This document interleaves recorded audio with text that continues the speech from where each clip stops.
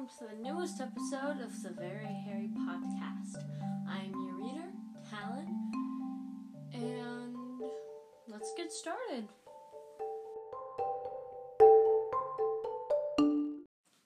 Harry Potter and the Prisoner of Azkaban by J.K. Rowling, illustrated by Jim Kay, and read to you by Talon. Chapter 15, The Quidditch Final. He sent me this, Hermione said, holding out the letter. Harry took it. The parchment was damp, and enormous teardrops had smudged the ink so badly in places that it was very difficult to read. Dear Hermione, we lost. I'm allowed to bring him back to Hogwarts. Execution date to be fixed. Beaky has enjoyed London. I won't forget all the help you gave us. Hagrid. They can't do this, said Harry. They can't. Buckbeak isn't dangerous.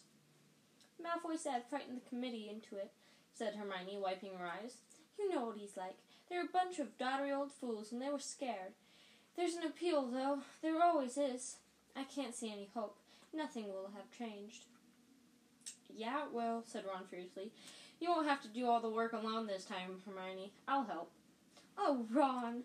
Hermione flung her arms around Ron's neck and broke down completely. Ron looking quite terrified, patted her awkwardly on the top of the head. Finally, Hermione drew away. Ron, I'm really, really sorry about Scabbers, she sobbed. Oh, well, he was old, said Ron, looking thoroughly relieved that she had let go of him. And he was a bit useless. You never know. Mom and Dad might get me an owl now. The safety measures imposed on the students since Black's second break-in made it impossible for Harry, Ron, and Hermione to go and visit Hagrid in the evenings. Their only chance of talking to him was during Care of Magical Creatures lessons. He seemed numb with shock at the verdict. Wait, what chapter is this? Oh, this is my favorite chapter. Just by the way, this is my favorite chapter. Their only chance of talking to him was Care of Magical Creatures lessons. He seemed numb with shock at the verdict. It's all my fault. Got all tongue-tied. They was all sitting there in their black robes, and I kept dropping me notes and forgetting all them dates you looked up for me, Hermione. And then Lucius Malfoy stood up and said he spit, and the committee just did exactly what he told them. There's still the appeal, said Ron fiercely. Don't give up yet. We're working on it. They were walking back up the castle with the rest of the class. Ahead, they could see Malfoy, who was walking with Crabbe and Goyle. They kept looking back, laughing diversely. I need to get some water.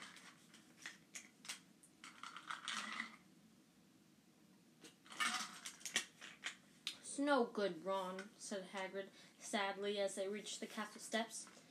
Committee's in Lucius Malfoy's pocket. I'm just going to make sure the rest of Beaky's time is the happiest he's ever had. I owe him that. Hagrid turned around and hurried back toward his cabin, his face buried in his handkerchief. Look at him blubber, Malfoy, Crabbe, and Goyle had been standing just inside the castle doors, listening. Have you ever seen anything quite as pathetic, said Malfoy, and he's supposed to be our teacher. Harry and Ron both made furious moves toward Malfoy, but Hermione got there first. Smack. She had slapped Malfoy around the face with all the strength she could muster. Malfoy staggered. Harry, Ron, Crabbe, and Goyle stood flabbergasted as Hermione raised her hand again. Don't you dare call Hagrid pathetic, you foul, you evil. Hermione, said Ron weakly, as he tried to grab her hand as she swung it back. Get off, Ron. Hermione pulled out her wand. Malfoy stepped backwards. Crabbe and Goyle looked at him for instructions, thoroughly bewildered. Come on, Malfoy muttered, and next moment all three of them had disappeared into the passageway to the dungeons. Hermione, Ron said again, sounding both stunned and impressed. Harry, you'd better beat him in the Quidditch final, Hermione said shrilly. You just better had, because I can't stand it if Slytherin win.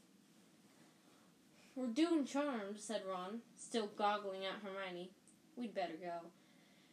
They hurried up the marble staircase towards Professor Flitwick's classroom. You're late, boys, said Professor Flitwick reprovingly as Harry opened the classroom door. Come along, quickly, wands out. We're experimenting with cheering charms today. We've already divided into pairs. Harry and Ron hurried to a desk in the back and opened their bags. Ron looked behind him. Where's Hermione gone? Harry looked around too. Hermione hadn't entered the classroom, yet Harry knew she had been right next to him when he had opened the door. That's weird, he said, staring at Ron. Maybe she went to the bathroom or something. But Hermione didn't turn up all lesson. She could have done with a cheering charm on her too, said Ron as the class left for lunch, all grinning broadly. The cheering charms had left them with a feeling of great contentment. Hermione wasn't at lunch either. By the time they had finished their apple pie, the after effects of the cheering charms were wearing off, and Harry and Ron had started to get slightly worried. You don't think Malfoy did something to her, said Ron anxiously, as they hurried upstairs towards the Gryffindor Tower. They passed the security trolls, gave the fat lady the password, Flibbergiblet, and scrambled through the portrait hole into the common room. Hermione was sitting at a table, fast asleep, her head resting on an open arithmancy book. Oh, I'm sorry this is pretty early in, but I ran out of water, so. Be right back. Okay, I'm back.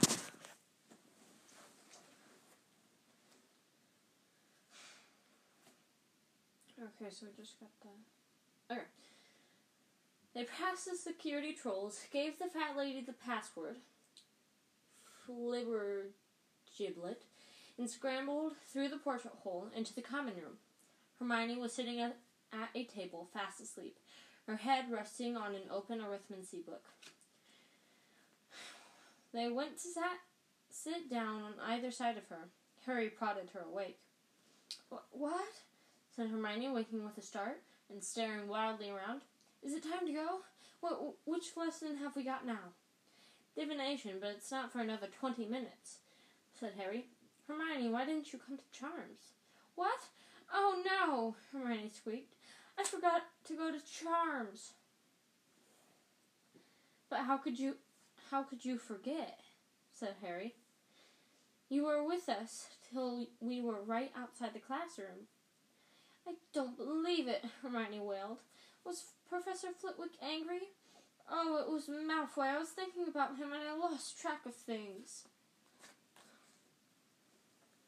You know what, Hermione, said Ron, looking down at the enormous arithmancy book Hermione had been using as a pillow. I reckon you're cracking up. You're trying to do too much. No, I'm not, said Hermione, brushing her hair out of her eyes and staring hopelessly around for her bag. I just made a mistake, that's all. I'd better go and see Professor Flitwick and say sorry. I'll see you in divination. Hermione joined them at the foot of the ladder to Professor Trelawney's classroom 20 minutes later, looking extremely harassed. I can't believe I missed cheering charms, and I bet they'd come up in our exams. Professor Flitwick hinted they might. Together, they climbed the ladder into the dim, stifling tower room. Glowing on every little table was a crystal ball full of pearly white mist. Harry, Ron, and Hermione sat down together at the same rickety table. I thought we weren't starting crystal balls until next term, Ron muttered, casting a wary eye around for Professor Trelawney, in case she was lurking nearby. Don't complain, this means we finished palmistry, Harry muttered back. I was getting sick of her flinching every time she looked at my hands. Good day to you, said the familiar misty voice, and Professor Trelawney made her usual dramatic entrance out of the shadows. Parvati and Lavender quivered with excitement, their faces lit by the milky glow of their crystal ball. I have decided to introduce the crystal ball a little earlier than I had planned, said Professor Trelawney, seating herself with her back to the fire and gazing around. The fates have informed me that your examination in June will concern the orb. I am anxious to give you significant practice. Hermione snorted. Well, honestly, the fates have informed her. Who sets the exam? She does. What an amazing prediction, she said, not troubling to keep her voice low. It was hard to tell whether Professor Trelawney had heard them, as her face was hidden in shadow. She continued, however, as though she had not. Crystal gazing is a particularly refined art, she said dreamily. I do not expect any of you to see when you first peer into the orb's infinite depths. We shall start by practicing relaxing the conscious mind and external eyes. Ron began to snicker uncontrollably. He had to stuff his fists into his mouth to stifle the noise. So as to clear the inner eye and the superconsciousness, perhaps if we are lucky, some of you will see before the end of class. And so they began. Harry, at least, felt extremely foolish, staring blankly at a crystal ball, trying to keep his mind empty, when thoughts such as, "This is stupid," kept drifting across it. It didn't help that Ron kept breaking into silent giggles, and Hermione kept tutting. Seen anything yet?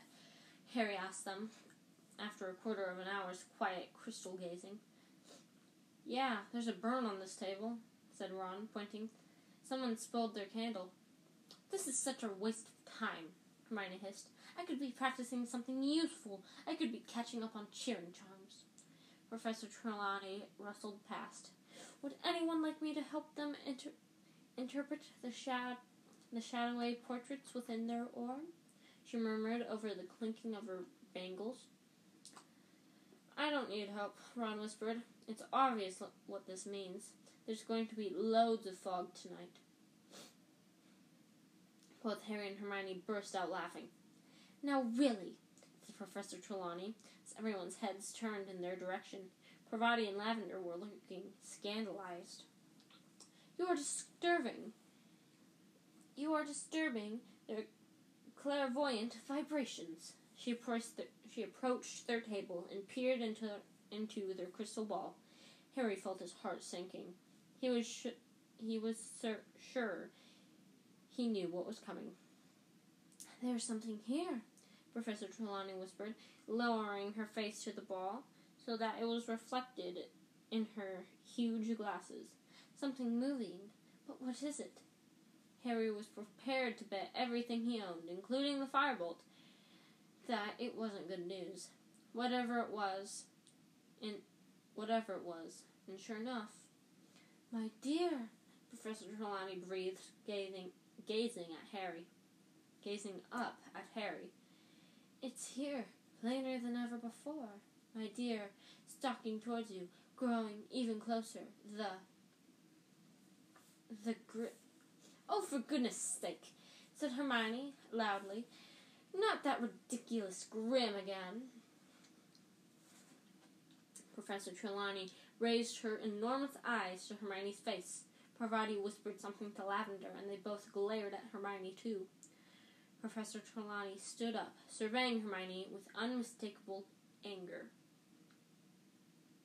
I am sorry to say that from the moment you have arrived in this class, my dear, it has been apparent that you do not have what the noble art of divination requires. Indeed, I don't remember ever meeting a student whose mind was so hopelessly mundane. There was a moment's silence. Then, "Fine," said Hermione suddenly, getting up and cramming Unfogging the Future back into her bag. "Fine," she repeated, swinging the bag over her shoulder and almost knocking Ron off his chair. "I give up. I'm leaving." To the whole class's amazement, Hermione strode over to the trapdoor, kicked it open, and climbed down the ladder out of sight. It took a few minutes for the class to settle down again. Professor Trelawney seemed to have forgotten all about the Grim. She turned abruptly from Harry and Ron's table, breathing rather heavily as she tugged her gauzy shawl more closer to her. "Oh!" said Lavender suddenly, making everyone start. "Oh, Professor Trelawney, I've just remembered. You saw her leaving, didn't you? Didn't you, Professor? Around Easter, one of our number will leave us forever. You said it ages ago, Professor." Professor Trelawney gave her a dewy smile. "Yes, my dear, I did indeed know that Miss Granger would be leaving us. One hopes, however, that one might have mistaken the signs. The inner eye can be a burden, you know." Lavender and Parvati looked deeply impressed, and moved over so that Professor Trelawney could join their table instead. "Some day Hermione's having, eh?" Ron muttered to Harry, looking odd. "Yeah." Harry glanced into the crystal ball, but saw nothing but swirling white mist. Had Professor Trelawney really seen the Grim again? Would he? The last thing he needed was another near-fatal accident, with the Quidditch final drawing ever nearer. I get a drink of water.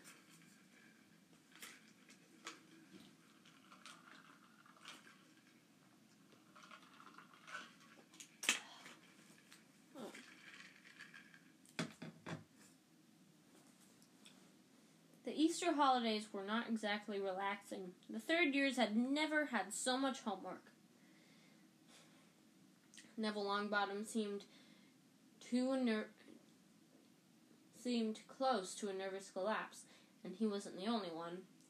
"Call this a holiday?"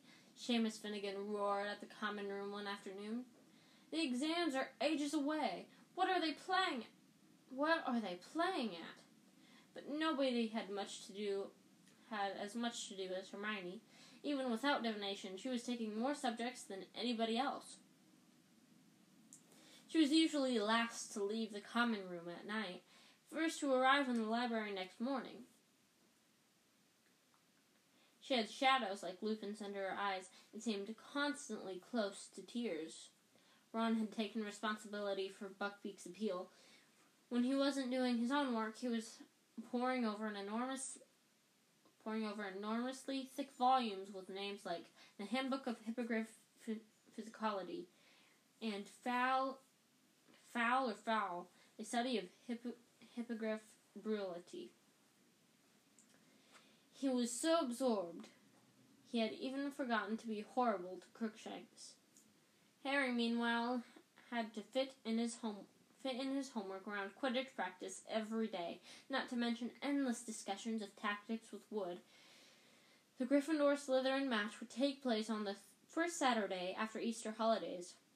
Slytherin were leading the tournament by exactly 200 points. This meant, as Wood constantly reminded the team, that they needed to win the match by more than the amount to win the Quidditch Cup. It also meant that the burden of winning fell largely on Harry, because capturing the Snitch was worth 150 points. "So you must only catch it if we are more than 50 points up," Wood told Harry constantly. "If we are one more than 50 points up, Harry, or we win the match but lose the cup." "If we are more than 50 points up, Harry, we win the match but lose the cup." Wait, what?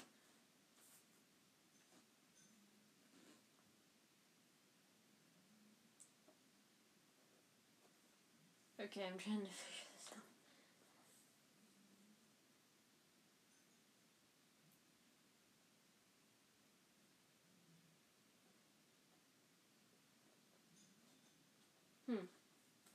Only if we're more than 50 points up, Harry, or we win the match but lose the cup. You've got that, haven't you?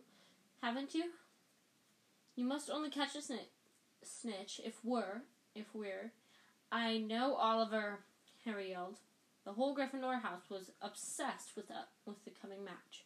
Gryffindor hadn't won a Quidditch Cup since the legendary Charlie Weasley, Ron's second oldest brother, had been Seeker. But Harry doubted whether any of them, even Wood, wanted to win as much as he did. The anonymity between Harry and Malfoy was at its highest point ever. Malfoy was still smarting about the mud-throwing incident in Hogsmeade, and even more furious that Harry had somehow wormed his way out of punishment. Harry hadn't forgotten Malfoy's attempt to sabotage him in the match against Ravenclaw, but it was the matter of Buckbeak that made him most determined to beat Malfoy in front of the entire school. Never in anyone's memory had a match approach in such a highly charged atmosphere. By the time the holidays were over, tension between the two teams and their houses were at breaking point. A number of small scuffles broke out in the corridors, culminating in a nasty incident in which a Gryffindor 4th year and a Slytherin 6th year had ended up in the hospital wing with leaks sprouting out of their ears. Harry was having a particularly bad time of it. He couldn't walk to class without Slytherins sticking out their legs and trying to trip him. Crabbe and Goyle kept popping up wherever he went and slouching away, looking disappointed when they saw him surrounded by people. Wood had given instructions that Harry should be accompanied everywhere in case Slytherins tried to put him out of action. The whole Gryffindor house took up the challenge enthusiastically, so that it was impossible for Harry to get to classes on time because he was surrounded by a vast chattering crowd. Harry was more concerned for his firebolt's safety than his own. When he wasn't flying it, he locked it securely in his trunk, and he frequently dashed back up to Gryffindor Tower at break times to check that it was still there. All usual pursuits were abandoned in the Gryffindor common room the night before the match. Even Hermione had put down her books. I can't work. I can't concentrate, she said nervously. There was a great deal of noise. Friend George Weasley were dealing with the pressure of being louder and more exuberant than ever. Oliver Wood was crouching over a model of a Quidditch pitch in the corner, prodding little fingers across it with his wand, muttering to himself. Angelina, Alicia, and Katie were laughing at Fred and George's jokes. You get another drink of water.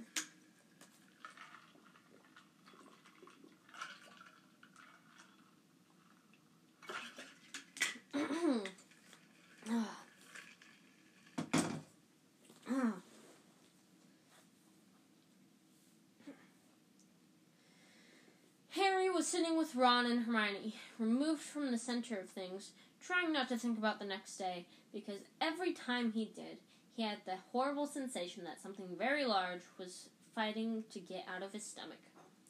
You're going to be fine, Hermione told him, though she looked positively terrified. You've got a firebolt, said Ron. Yeah, said Harry's stomach, writhing. It came up with relief when Wood suddenly stood up and yelled, Team! Bed. Harry slept badly. First, he dreamed that he had overslept and that Wood was yelling, Where were you? We had to use Neville instead. And then he dreamed that Malfoy and the rest of the Slytherin team arrived for the match, riding at dragons. He was flying breakneck speed, trying to avoid a spurt of flames from Malfoy's steed's mouth, and he realized he had forgotten his firebolt. He fell through the air and woke with a start.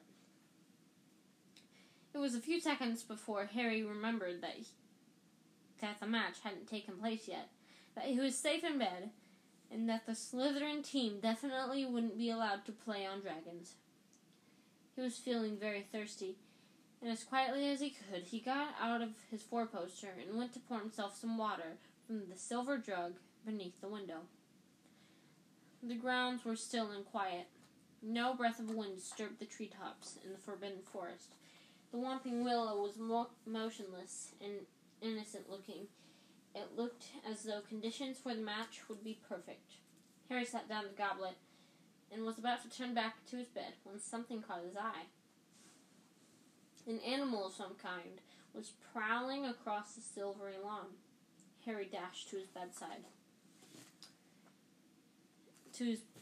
table, snatched up his glasses and put them on, then hurried back to the window. It couldn't be the Grim. Not now. Not right before the match. He peered out at the grounds again, and after a minute's frantic searching, spotted it. It was skirting the edge of the forest now. It wasn't the Grim at all. It was a cat. Harry clutched the window ledge in relief as he recognized the bottle-brush tail. It was only Crookshanks.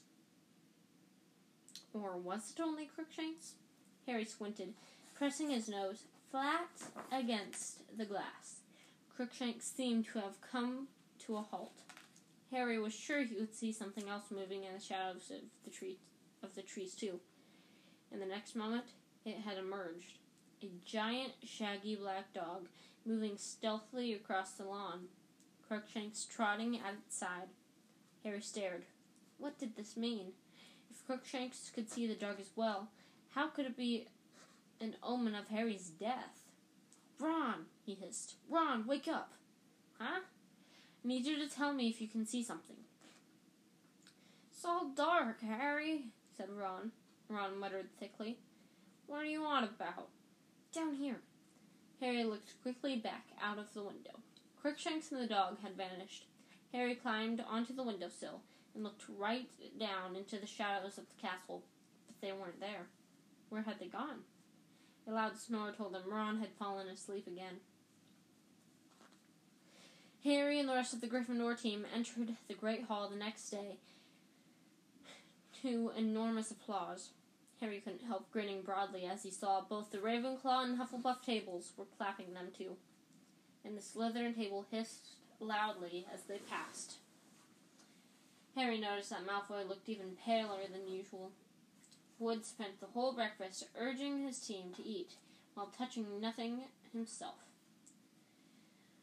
Then he hurried them off to the pitch before anyone else had finished, so they could get an idea of the conditions.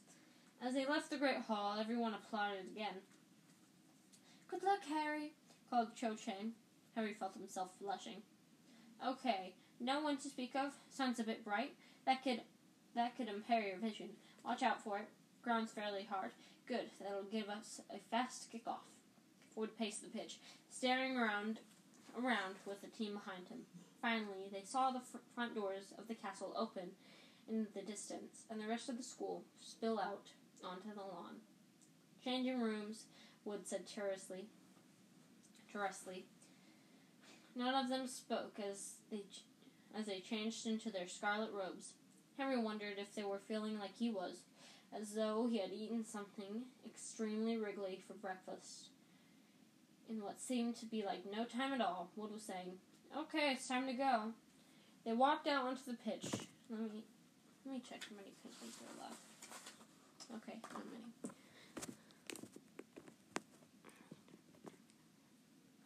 Okay. Harry wondered if they were feeling like he was, as though he'd eaten something extremely wriggly for breakfast. In what seemed like no time at all, Wood was saying, Okay, it's time. Let's go. They walked out onto the pitch into a tidal wave of noise. 3/4 of the crowd were wearing scarlet rosettes, waving scarlet flags with the Gryffindor lion upon them, or brandishing banners with slogans such as, Go Gryffindor, and Lions for the Cup. Behind the Slytherin goalposts, however, 200 people were wearing green. The silver serpent of Slytherin glittered on their flags, and Professor Snape sat in the very front row, wearing green like everyone else, and a very grim smile. And here are the Gryffindors, yelled Lee Jordan, who was acting as commentator, as usual. Potter, Bell, Johnson, Spinnet, Weasley, and Wood. Widely acknowledged as the best side of Hogwarts has ever seen in a good few years. Lee's comments were drowned by a tide of boos from the Slytherin's end. And here come the Slytherin team, led by Captain Flint.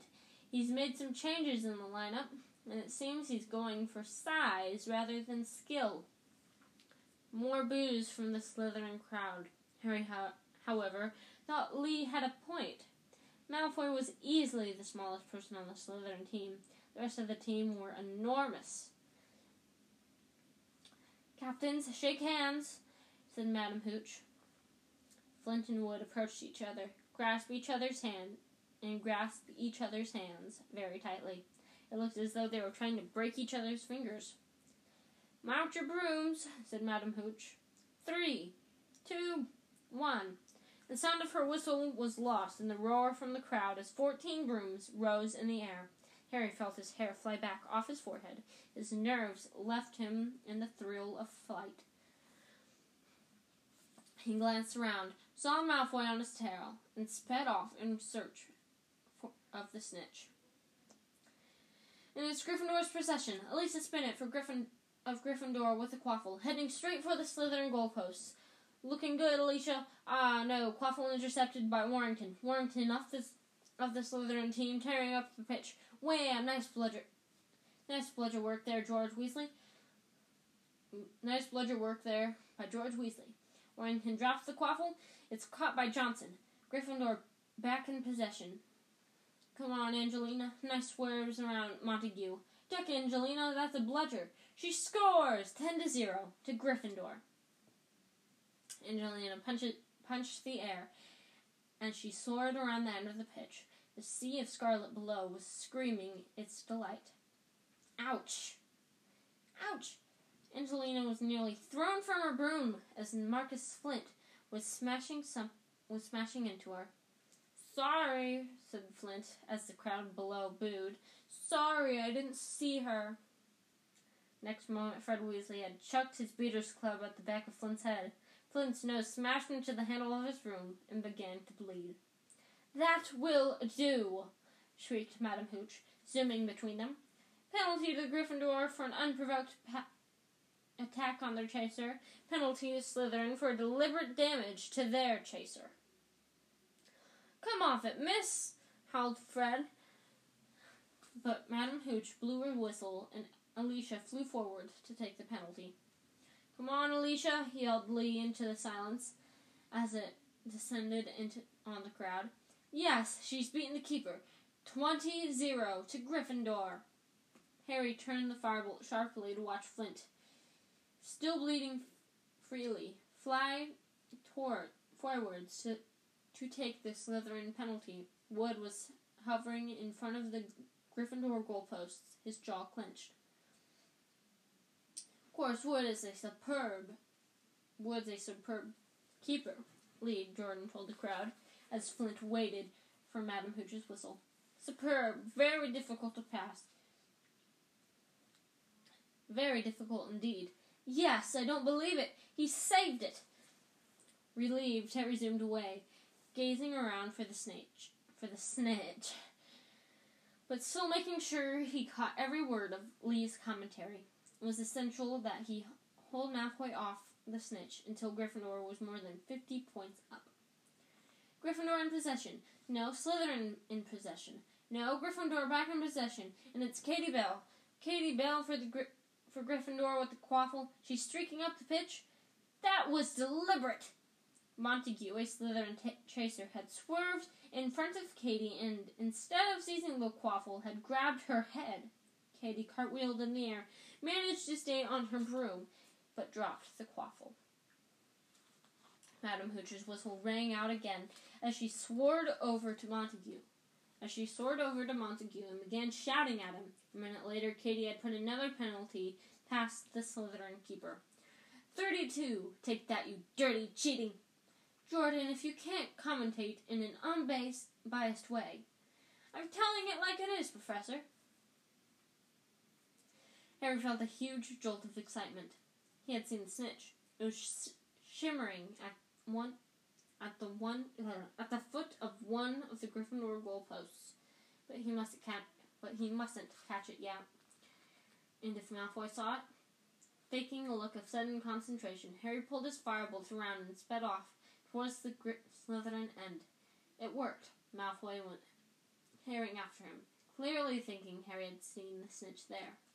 Whoosh! One of the bludgers came streaking past Harry's white ear, hit by a gigantic Slytherin beater, Derek. Next moment, whoosh! The second bludger had grazed Harry's ear. The other beater, Bull, was closing in. Harry had a fleeting glimpse of Bull and Derek zooming towards him, clubs raised. He turned the fireball upwards at the last second, and Bull and Derek collided with a sickening crunch. "Ha ha!" yelled Lee Jordan as the Slytherin beaters lurched away from each other, clutching their heads. "Too bad, boys. You'll need to get up earlier than that to beat a firebolt." And it's Gryffindor in possession again, as Johnson takes the quaffle, Flint alongside her. "Poke him in the eye, Angelina." "It was a joke, Professor. It was a joke." "Oh no, Flint in possession. Flint flying towards Gryffindor goalposts. Come on, Wood, save!" But Flint had scored. There was an eruption of cheers from the Slytherin end, and Lee swore so badly that Professor McGonagall tried to tug the magical megaphone away from him. Sorry, Professor, sorry.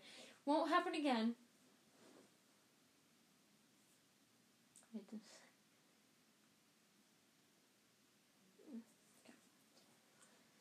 So Gryffindor in the lead, 30 points to 10, and Gryffindor in possession.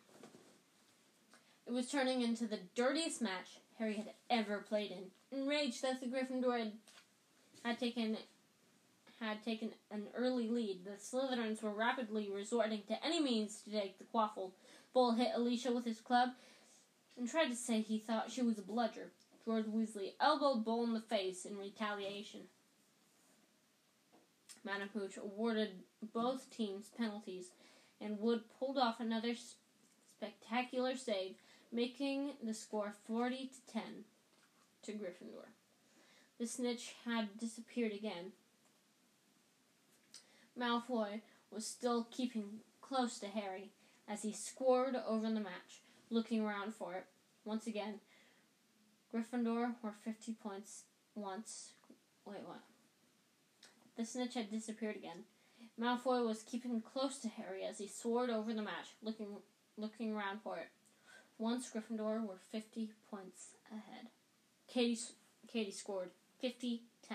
Fred and George Weasley were swooping around her, clubs raised, in case the Slytherins were thinking of revenge. Bull and Derek took advantage of Fred's absences to aim both bludgers at Wood. They caught him in the stomach, one after the other, and he rolled over in the air, clutching his broom, completely winded. Madam Hooch was beside herself. "You do not attack the keeper unless the quaffle is within scoring area," she shrieked at Bull and Derek. "Gryffindor penalty." Angelina scored 60-10. Moments later, Fred Weasley pelted a bludger at Warrington, knocking the quaffle out of his hands, and Alicia seized it and put it through the Slytherin goal, 70-10. The Gryffindor crowd below were screaming themselves hoarse. Oh, speaking of hoarse. Woo.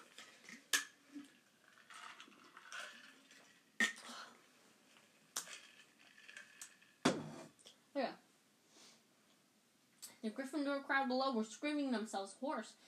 Gryffindor were 60 points in the lead, and if Harry caught the snitch now, the cup was theirs. Harry could almost feel hundreds of eyes following him as he soared around the pitch, high above the rest of the game, with Malfoy speeding along behind him. And then he saw it. The snitch was sparkling 20 feet above him. Harry put on a huge burst of speed, the wind roaring in his ears. He stretched out his hand, but suddenly the firebolt was slowing down. Horrified, he looked around. Malfoy had thrown himself forward, grabbed hold of the firebolt's tail, and was pulling it back. "You!" Harry was angry enough to hit Malfoy, but he couldn't reach. Malfoy was panting with an effort, holding on the firebolt, but his eyes were sparkling maliciously. He had achieved what he wanted. The snitch had disappeared again. "Penalty! Penalty to Gryffindor! I've never seen such tactics!" Madam Hooch screeched, shooting up to where Malfoy was sliding back onto his Nimbus 2001. "You cheating scum!" Lee Jordan was howling in the megaphone, dancing out of Professor McGonagall's reach. "You filthy, cheating Professor McGonagall didn't even bother telling him off. She was actually shaking her fist at in Malfoy's direction. Her hat had fallen off, and she too was shouting furiously. Alicia took Gryffindor's penalty, but she was so angry she missed by several feet. The Gryffindor team was losing concentration, and the Slytherins, delighted by Malfoy's foul on Harry, were spurred onto greater heights. Slytherin in possession. Slytherin heading for goal. Montague scores. Lee groaned. 70-20 to Gryffindor. Harry was now marking Malfoy so closely their knees kept hitting each other. Harry wasn't going to let Malfoy anywhere near the snitch. "Get out of it, Potter," Malfoy yelled in frustration as he tried to turn and found Harry blocking him. Angelina Johnson gets the quaffle for Gryffindor. "Come on, Angelina, come on!" Harry looked around. Every single Slytherin player, apart from Malfoy, even the Slytherin keeper, were streaking up the pitch towards Angelina. They were all going to block her. Harry whirled the firebolt about, bent so low he was lying flat on the handle, and kicked it forwards. Like a bullet, he shot towards the Slytherins. "Ah!" They scattered as the firebolt zoomed towards them. Angelina's way was clear. She scores! She scores! Gryffindor led by 80 points to 20. Harry, who had almost pelted along into the stands, skidded to a halt in midair, reversed and zoomed back into the middle of the pitch. And then he saw something to make his heart stand still. Malfoy was diving, a look of triumph on his face. And there, a few feet above the grass below, was a tiny golden glimmer. Harry urged the firebolt downward. Malfoy was miles ahead. "Go, go, go!" Harry urged his broom. They were gaining on Malfoy. Harry flattened himself to the broom handle as bolts and bludgeoned at him. He was at Malfoy's ankles. He was his level. Harry threw himself forwards, taking both hands off his broom. He knocked Malfoy's arm out of the way and... Yes! He pulled out of the dive, his hand in the air, and the stadium exploded. Harry soared above the crowd, an odd ringing in his ears. The tiny ball was held tight in his fist, beating its wings hopelessly against his fingers. Then, Wood was speeding towards him. Half blinded by tears, he seized Harry around the neck and sobbed unrestrainedly into his shoulder. Harry felt two large thumps as Fred and George hit them. And then Angelina, Alicia, and Katie's voices, "We've won the cup! We've won the cup!" tangled together in a many-armed hug. The Gryffindor team sank, yelling hoarsely, back to the earth. A wave of crimson supporters was pouring over the barriers onto the pitch. Hands were raining down on their backs. Harry had a confused impression of noise and bodies pressing on him. Then he and the rest of the team were hoisted onto the shoulders of the crowd, thrust into the light. He saw Hagrid plastered with crimson rosettes. "You beat him, Harry! You beat him! Wait till I tell Buckbeak." There was Percy jumping up and down like a maniac, all dignity forgotten. Professor McGonagall was sobbing harder than Wood, wiping her eyes with an enormous Gryffindor flag. And there, fighting their way towards Harry, were Ron and Hermione. Words failed them. They simply beamed as Harry borne towards the stands, where Dumbledore stood waiting with the enormous Quidditch cup. If only there had been a Dementor around. As the sobbing Wood passed Harry the cup, as he lifted it into the air, Harry felt he could have produced the world's best Patronus.